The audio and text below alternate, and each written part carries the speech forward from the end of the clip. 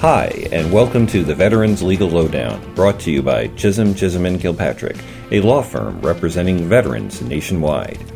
In each episode, we break down a different VA disability topic or share our take on the latest VA benefit news.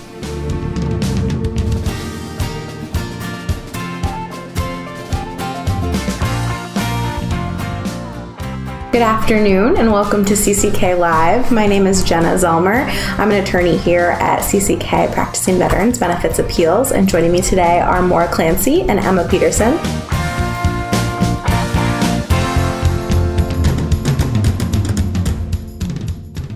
Today we are going to be talking about VA's benefit of the doubt doctrine. So let's jump right in. Maura, what exactly is VA's benefit of the doubt doctrine? When we talk about that, what are we discussing? So the benefit of the doubt doctrine refers to the standard of proof that applies in VA claims. So the benefit of the doubt is the idea that if the evidence is generally speaking equal or in equipoise, then the idea is that VA is supposed to grant the claim, even if there's a balance of negative evidence and positive evidence. If there's any question about whether the evidence is enough to substantiate the claim, they're supposed to be granting it. It's sort of like it's a tie scenario, so the tie will always go to the veteran. That's how we talk about it kind of in shorthand. And it is unique. We're going to talk later about how it differs from other standards of proof, but it's definitely something that's part of the non-adversarial nature of the disability benefits process. They're not requiring you to prove or hurdle a very high standard of proof to succeed on your claim. Great. And what is the standard of proof? You mentioned that a little bit. What is the standard of proof for approving VA claims, Emma? So the standard of proof for VA claims is probably the lowest standard you'll find in law. It's at least as likely as not, which means you just have to show it's at 50% or more likely that what you're trying to prove happened. So either for service connection or even for an increased rating, as least as likely as not, you more nearly approximate this next rating. So it is a low burden of proof, and that fits in with the benefit of the doubt. If everything's 50-50, all things being equal, the veteran should win. Maura mentioned that's different than other legal standards, and you've probably heard, just through general exposure to, TV crime drama, Law and Order, whatever you watch on TV, there's other standards. So everyone knows that there's the beyond a reasonable doubt standard for criminal cases, and that's the highest standard you'll find in law. Sometimes civil trials or lesser criminal trials will have clear and convincing evidence or preponderance of the evidence, and that means 51% or maybe even higher. But the lowest standard really is at least as likely as not 50-50, and again, that goes to the non-adversarial nature, pro-veteran system that occurs at the agency. Great. And I think, when you hear about VA's benefit of the doubt doctrine, a lot of times veterans will kind of look to VA's rules and try to find that particular phrase. And I think of it more as an umbrella that is kind of pervasive throughout a couple different regulations and statutes. So, Maura, what exactly, where do we find these resolution of reasonable doubt, benefit of the doubt statutes and regulations? There is a statute and there is a regulation that talks about how all reasonable doubt needs to be resolved in favor of the claimant, and that sort of translates to if the evidence is equal, like we've been talking about, if it's an equipoise, that's the word that's used, I think, then the veteran needs to prevail, not the VA, or the veteran shouldn't lose. I think the statute is in Title 38, Section 5107. I wrote that down before today, in case anyone wants to refer to it. Yeah, I think a lot of times veterans like to know exactly, and it gives them a little bit more assurance when they're talking to VA that they know what they're talking about. Right. And there's other regulations also in Title 38 of the Code of Federal Regulations. You can look to 3.102 and 4.3. But like Jenna said, it's not as if you have to cite these specific regulations when you're filing a claim or making arguments for VA to say, oh, well, we should be applying the benefit of the doubt in this case. Right. This is something that applies to every case. This is the operative standard of proof that applies. There are a few exceptions for different types of claims where the standard is different for very narrow circumstances. We'll talk about those later. But generally speaking, if you're filing a claim for service connection, VA has to apply the standard of proof that is in their regulations and in the law, which is that if it's 50-50, you should prevail. And if they're requiring you to show 51% of the evidence is in favor of your point of view, or 75%, or they require totally conclusive proof. All of that is wrong. Doesn't matter what you cite. We'll talk later about ways to bring up this issue, in your pleadings, but I definitely agree with Jenna. This is what applies pervasively. Right, and I think it's just there. You can find it. It's part of, I think, as you mentioned earlier, VA's non-adversarial system. It's kind of, you find it in a bunch of different statutes, and so, or different regulations too. And so you're not really going to go and find one particular rule that says benefit of the doubt. When we talk about the benefit of the doubt doctrine, we're talking about kind of the whole system and all the different regulations that talk about this approximate balance of good and bad evidence. Exactly. So I think we've been talking a lot theoretically, and so I want to bring it down to earth a little bit and talk about how exactly you would apply the benefit of the doubt doctrine when you're looking at a claims file, and when the board or the rating officer is looking at the evidence. So how exactly, can you give an example, Emma, of how the benefit of the doubt doctrine, that's a little bit of a mouthful, would apply? Sure. So, for example, let's say you are filing for service connection, and you go to one of those VA, disability exams, a compensation and pension exam, and for whatever reason, the examiner finds that it's less likely than not that your disability is due to service. You then take that exam, you go see your own treating doctor, and they come to the opposite conclusion that, in their opinion, it is at least as likely as not that your condition is due to service. If those two exams are equal, and we'll get into this in a little bit more detail in a few seconds, but if those two exams are equal, they have, the same type of rationale, both examiners are of, equal competency, they're both, let's say, orthopedists, they've both gone to great schools, they both explained their rationale in detail, those exams really are equal, then VA should be granting you service connection. Just because one is a VA examiner doesn't make that evidence inherently better or stronger than your private treating examiner.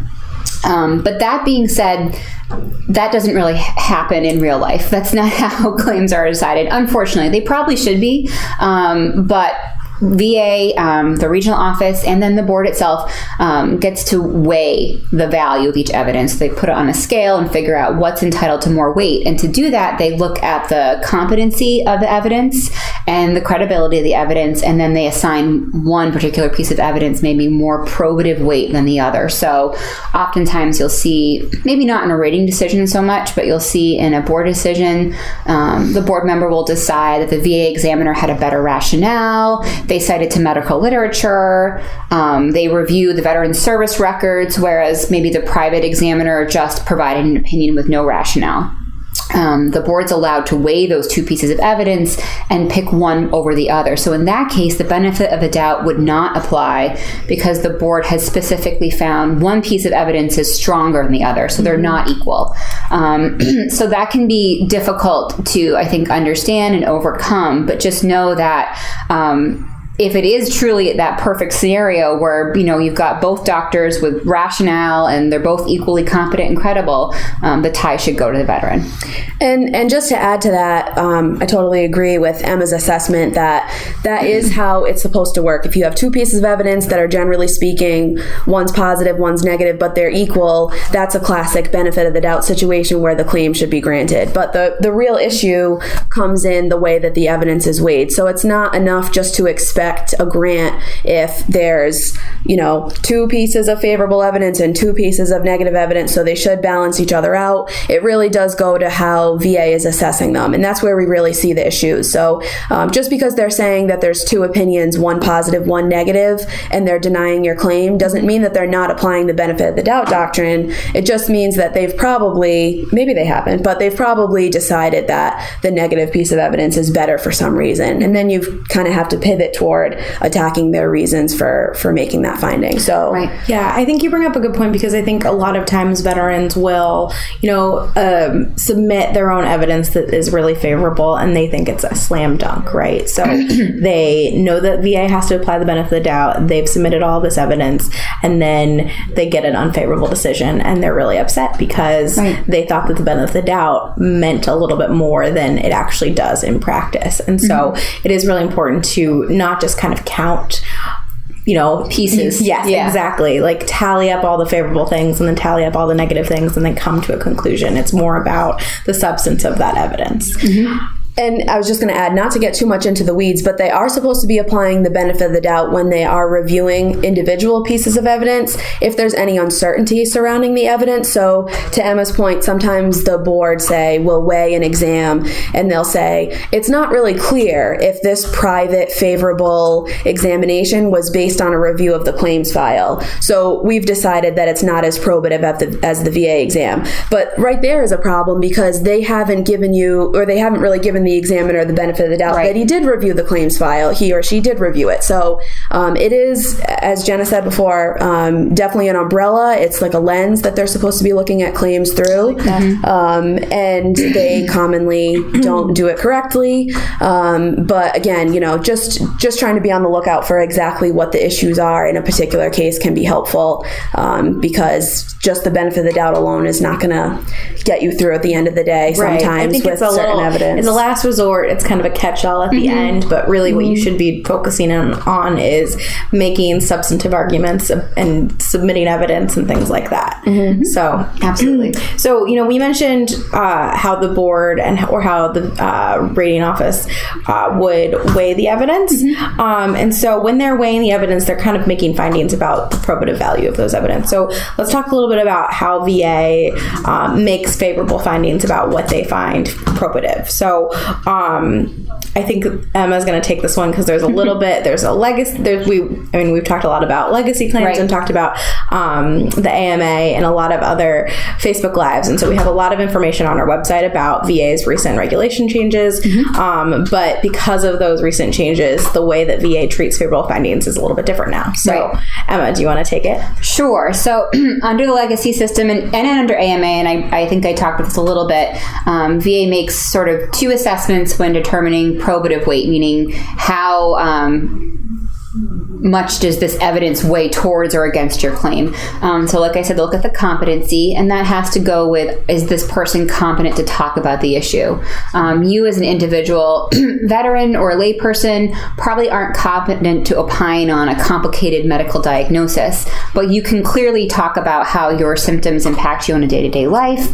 You can talk about simple things like, well, I know I broke my arm because, the bone was sticking out. Things like that. You're absolutely competent to address that. So competency has to do with whether you're qualified to talk about the issue. And then there's credibility. Is it consistent with other pieces of evidence in the file? Is there some reason to doubt the credibility? And there's specific hurdles VA needs to clear before they find someone incredible or find a doctor or any type of expert evidence, piece of evidence incredible. And that often is a whole other area you can mine for legal mistakes.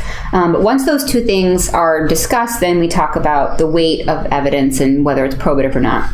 So if the board or the RO finds a piece of evidence competent and credible, that's favorable to the veteran if it's in your favor. If they find that it's competent and credible, your report of an in-service incident where you slipped and fell and hurt your back, that's going to be a favorable finding. So those are types of things that are favorable findings. Under the legacy system, those findings, if the RO makes that finding, that's not binding on the Board of Veterans Appeals if your case has to go up to the board. They'll then de novo review all the evidence and make their own favorable findings. And I'm going to stop quickly to answer Barry's question, because this is an important question. We keep saying the word probative, and I was trying to explain it earlier, and I know I kind of botched it. So probative means, how do we define this down? It's hard to say because, you say probative so many times in evidence in law school that it just gets drilled into your head and you can't get it out. Probative means tending to support. Right. Does it prove or disprove any fact, make it more likely or less likely that something happened, something occurred? It's proof. Right. It has bearing on what you're trying to show. And so if the board finds something probative, it has probative value, they're assigning that a lot of weight and considering it in the claim, and kind of not necessarily just taking it for granted, but saying, okay, we have assessed that this evidence is relevant. It's favorable or unfavorable, and it tends to disprove or prove the veteran's claim. And sometimes it works on a sliding scale. You'll see the way that they talk about probative evidence. So I'm thinking specifically of the board, because they do, at VA, when you get a decision, the analysis that we're talking about is usually coming from a board decision. You're not going to see this level of detail typically in rating decisions. But they might say that one exam is more or less probative than another exam based on a number of factors. Or they might say that a certain piece of evidence is slightly probative, but another is highly probative. So it as Jenna and Emma said, it's whatever tends to show the certain fact or conclusion that they think is applicable or the reality in this case. But it's also a little bit tricky, because when VA weighs the evidence, it becomes more difficult to make arguments about reasons why the weighing of the evidence was wrong. So the more detail they give can be more difficult to overcome. Right. And I think a simple way to think about it is, they give one exam a check and the other exam got a check plus. So they're both probative, but one is more probative or stronger than the other. So that's what we mean when we say probative. So good question. Thank you for stopping us, definitely. that was in my brain. Like, I'm saying this word over and over. I hope it makes sense. It's a word that, we see all the time, and we forget that like non-legal people don't speak the same language as us sometimes. So we always have to remember that. Thank you. But back to the difference between legacy and AMA. So favorable findings under the legacy system are favorable in that decision, but they don't bind the rest of VA for all of time. So if your decision goes from the regional office up to the board gets to relook at everything, and they can change their minds. They can say, you know what, we don't think this evidence is credible. We don't think that this examiner provided a good rationale. They can just do something different. De novo review means from the beginning, a new look at everything. The only time in the legacy system that favorable findings of fact could not be overturned is if you appeal a decision from the board to the court. So if the board made a favorable finding saying, we find the veteran's in-service incident report competent and credible, the court couldn't then, for some reason, reverse that favorable finding of fact. That's a rare exception, though. That's the one situation in legacy. Under the AMA, the regional office is supposed to be actually typing up in each rating decision at the end of each section. If you have multiple issues on appeal, they're supposed to explicitly tell you any favorable findings they've made, because those favorable findings are going to be binding on the rest of VA going forward. So if they decide that your in-service report of slipping and falling is competent and credible, that's supposed to be typed up at the end of your decision under a heading that says favorable findings of fact. And then the board, if for whatever reason your decision gets there, cannot change that. That is binding on VA in the supplemental claim lane, the higher level review lane. So that's a really beneficial, good change that came under AMA, because I think it just clarifies things. It just makes things the same and consistent and less confusing for veterans. Focus on what he still needs to prove. Correct. Right? You don't have to continue to work on demonstrating that you had an in-service incident when that's been conceded already, and you might not know that in the legacy system, and so you continually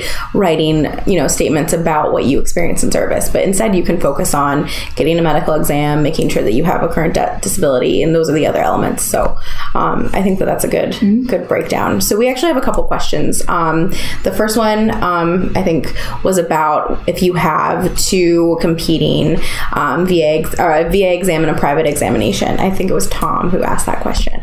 And so I think that demonstrates exactly what you were talking about earlier when we said, it's not just about having two pieces of evidence. One says one thing and one says the other.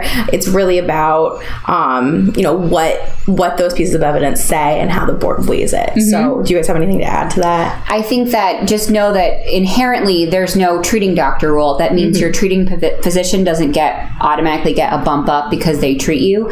And there's also no, VA examiner rule, although sometimes that's hard to believe. But there's no VA examiner rule that says a VA exam is inherently better than a private exam. So as long as everything else is equal, again, PI should go to the veteran. Yeah. But 9 times out of 10, that's not what is going to happen.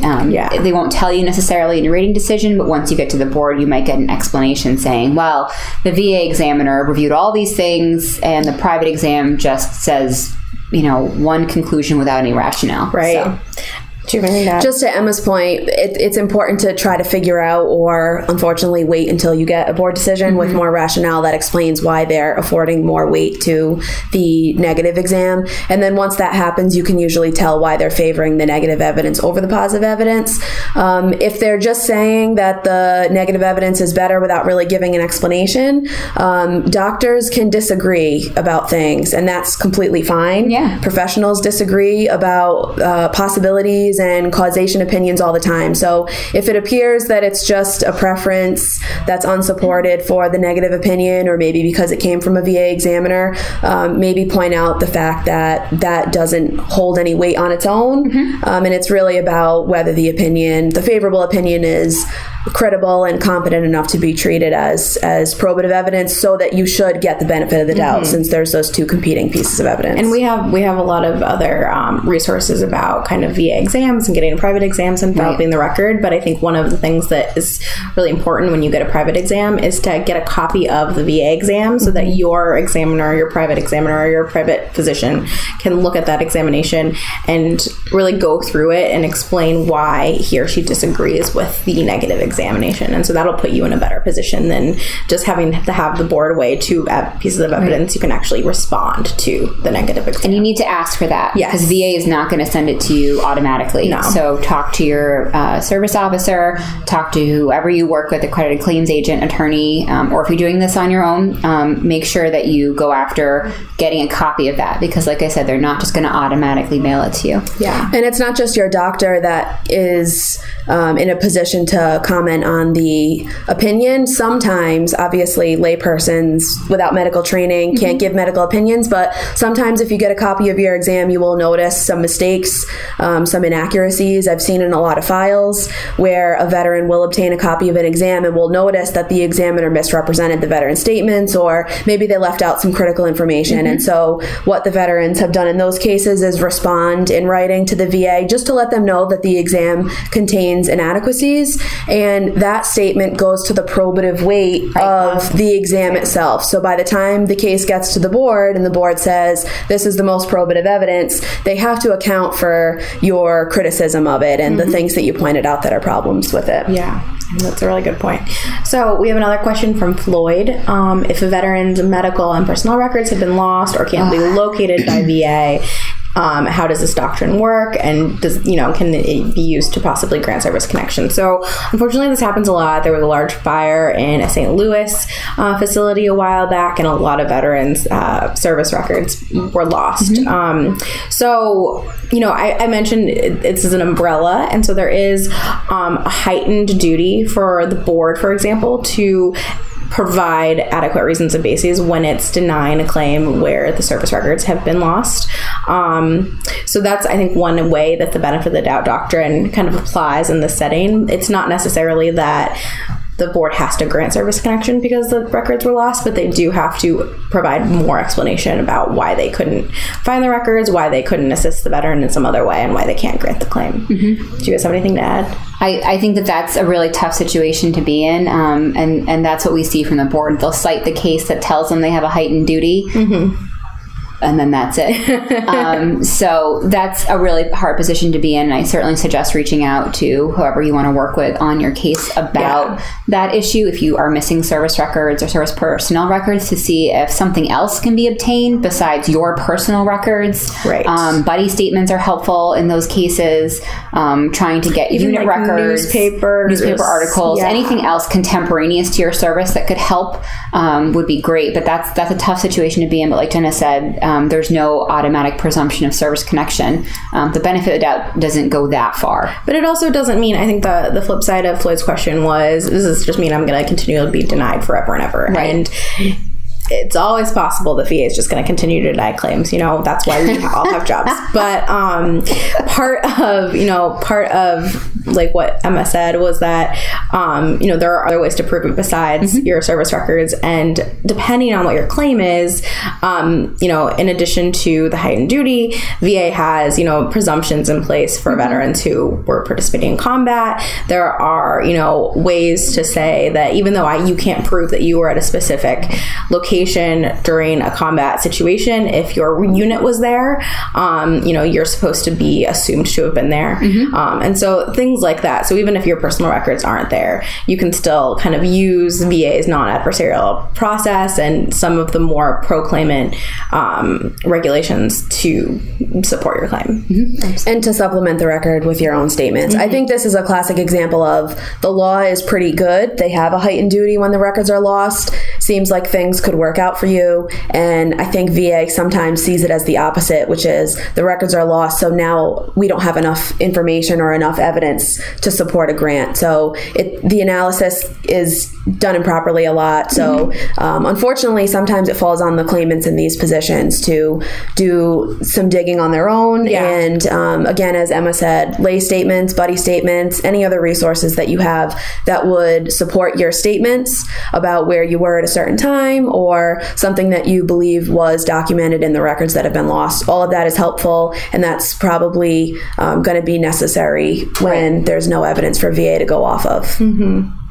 Great. So, I think we've talked a lot about some of the limits of the benefit of the doubt doctrine, but let's talk about it. I think a lot of times what we've been talking about so far is service connection cases. Right. So let's touch a little on how this benefit of the doubt doctrine applies when you're seeking a higher rating. So, Maura, do you want to kind of go into that? Sure. So in increased rating cases, if you have presented evidence of the severity of your disability and you're seeking a higher rating than what you already have assigned, there is a regulation. It's in the Code of Federal Regulations 4.7. Wrote that one down as well. And this regulation says that whenever there's any doubt about which evaluation you should be assigned or which rating you should be assigned, you have to pick the higher of the two that could apply. So if it seems like you're in the middle, say you have a psychiatric condition and you're seeking a higher rating and you currently have a 30% rating. If the evidence shows that you meet some of the criteria from the 30% and some of the criteria from the 50%, and you it could be said that you more closely approximate the 50%, then you should be awarded the 50% rating. There's also another regulation, it's section 4.21, which says that for the more fully described grades of disability, it's not expected that you meet all of the parameters. So that doesn't apply to all diagnostic codes. There are some codes that require you to meet a certain amount of the criteria, and the idea is that they're written in a way that puts you on notice of that. Yeah. But the flip side of that is, and kind of the point here is that they are supposed to be looking at all of the evidence, and if there's a question about which rating you should get, they have to give you the higher one. So this feeds into not only the benefit of the doubt doctrine, but also the non-adversarial nature of the claims process, and the lens, the umbrella with which they're supposed to be adjudicating claims. So definitely can apply in the increased rating context. Again, it's not a bad idea to be mindful. So I think the diabetes code, for example, is one that requires you to sort of check off all the boxes for the higher criteria. So it is possible that they will be more strict with some ratings, but generally speaking, if there's a toss-up, you should get the higher rating. Great. So what can we leave, our listeners and our viewers with? How can they use this doctrine to their advantage when submitting their claim, either for a service connection or for a higher rating? What do we want them to take away? I think one takeaway is to not make this your sole argument. Yeah. Don't submit something to VA and say, under the benefit of the doubt, you need to grant me a service connection. There's other things that need to happen first before you get there. So I think just keeping in mind the benefit of doubt, it's like we've been talking about, as an umbrella or a lens that catches over everything, and you can then build to that. So if you can explain why, you're, and again, this requires a little bit more work than maybe you should have to do. But if you're concerned about it, you can certainly write something explaining why, maybe your favorable favorable evidence is just as good as maybe the unfavorable evidence, and therefore the benefit of the doubt should apply. Or maybe your evidence is better than, and benefit of doubt doesn't even need to come into play because you already are outweighing the negative evidence. But keep it in mind as a sort of an ending or concluding argument. At the very least, the evidence is an equipoise and you should grant me service connection. But I wouldn't start with it or really lead with that or have it be your sole argument. Because we've talked about, there's a number of ways VA can decide that it's not even going to be for application. And I would just say that just because there's bad evidence in the file, so a negative medical exam in the file, or maybe there's an outdated exam that doesn't check off as many symptoms as you have today if you're going for an increased rating, the bad evidence doesn't mean that you have to lose the case. Right. The standard of proof, as we talked about, is not beyond a reasonable doubt. It's not clear and convincing. It's not a preponderance of the evidence. Not reasonable degree of medical certainty. Right. Yeah, we see that a lot. Yeah. Right. There's no standard like that where you have to be showing an overwhelming amount of proof, to your point, to be able to overcome, whatever evidence that VA has maybe generated that's negative. You can submit evidence of your own. You can rebut the negative evidence that's in the file, and all of that. The more that you can do to chip away at the probative value of the negative evidence is going to work out for you in the end. So don't give up if you get a negative nexus exam. Some people see that, they get an exam from a VA doctor and they review it and they become very discouraged because the VA doctor doesn't see their side of it. There are ways to prevail. We've had cases where VA will send a claimant for exam upon exam upon exam, and their examiners are all saying the same thing, and all the opinions are negative. And there's usually a problem with the exams. If you really feel that you're entitled to benefits and you really think a certain condition's related to service, don't let the negative evidence necessarily stop you. Think about what you can do to make a better case for yourself.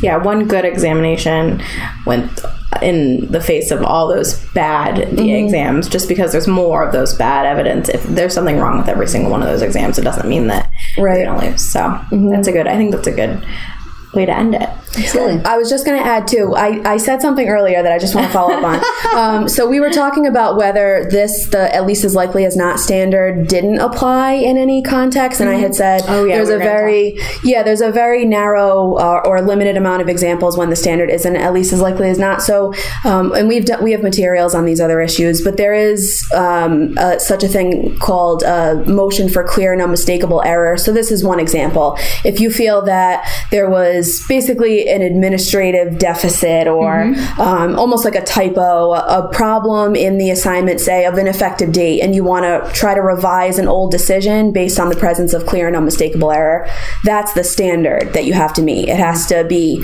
clearly and unmistakably erroneous. So that's an instance when a different standard of proof is going to apply.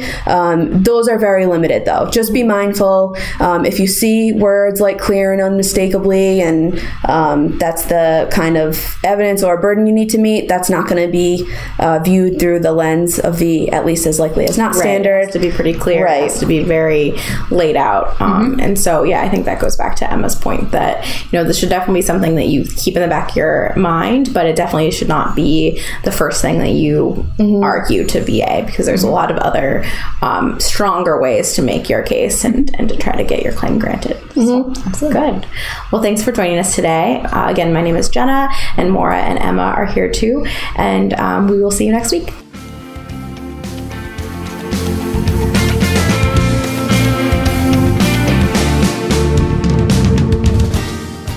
This episode of the Veterans Legal Lowdown was produced by Chisholm, Chisholm & Kilpatrick, a law firm representing veterans nationwide in their VA disability claims.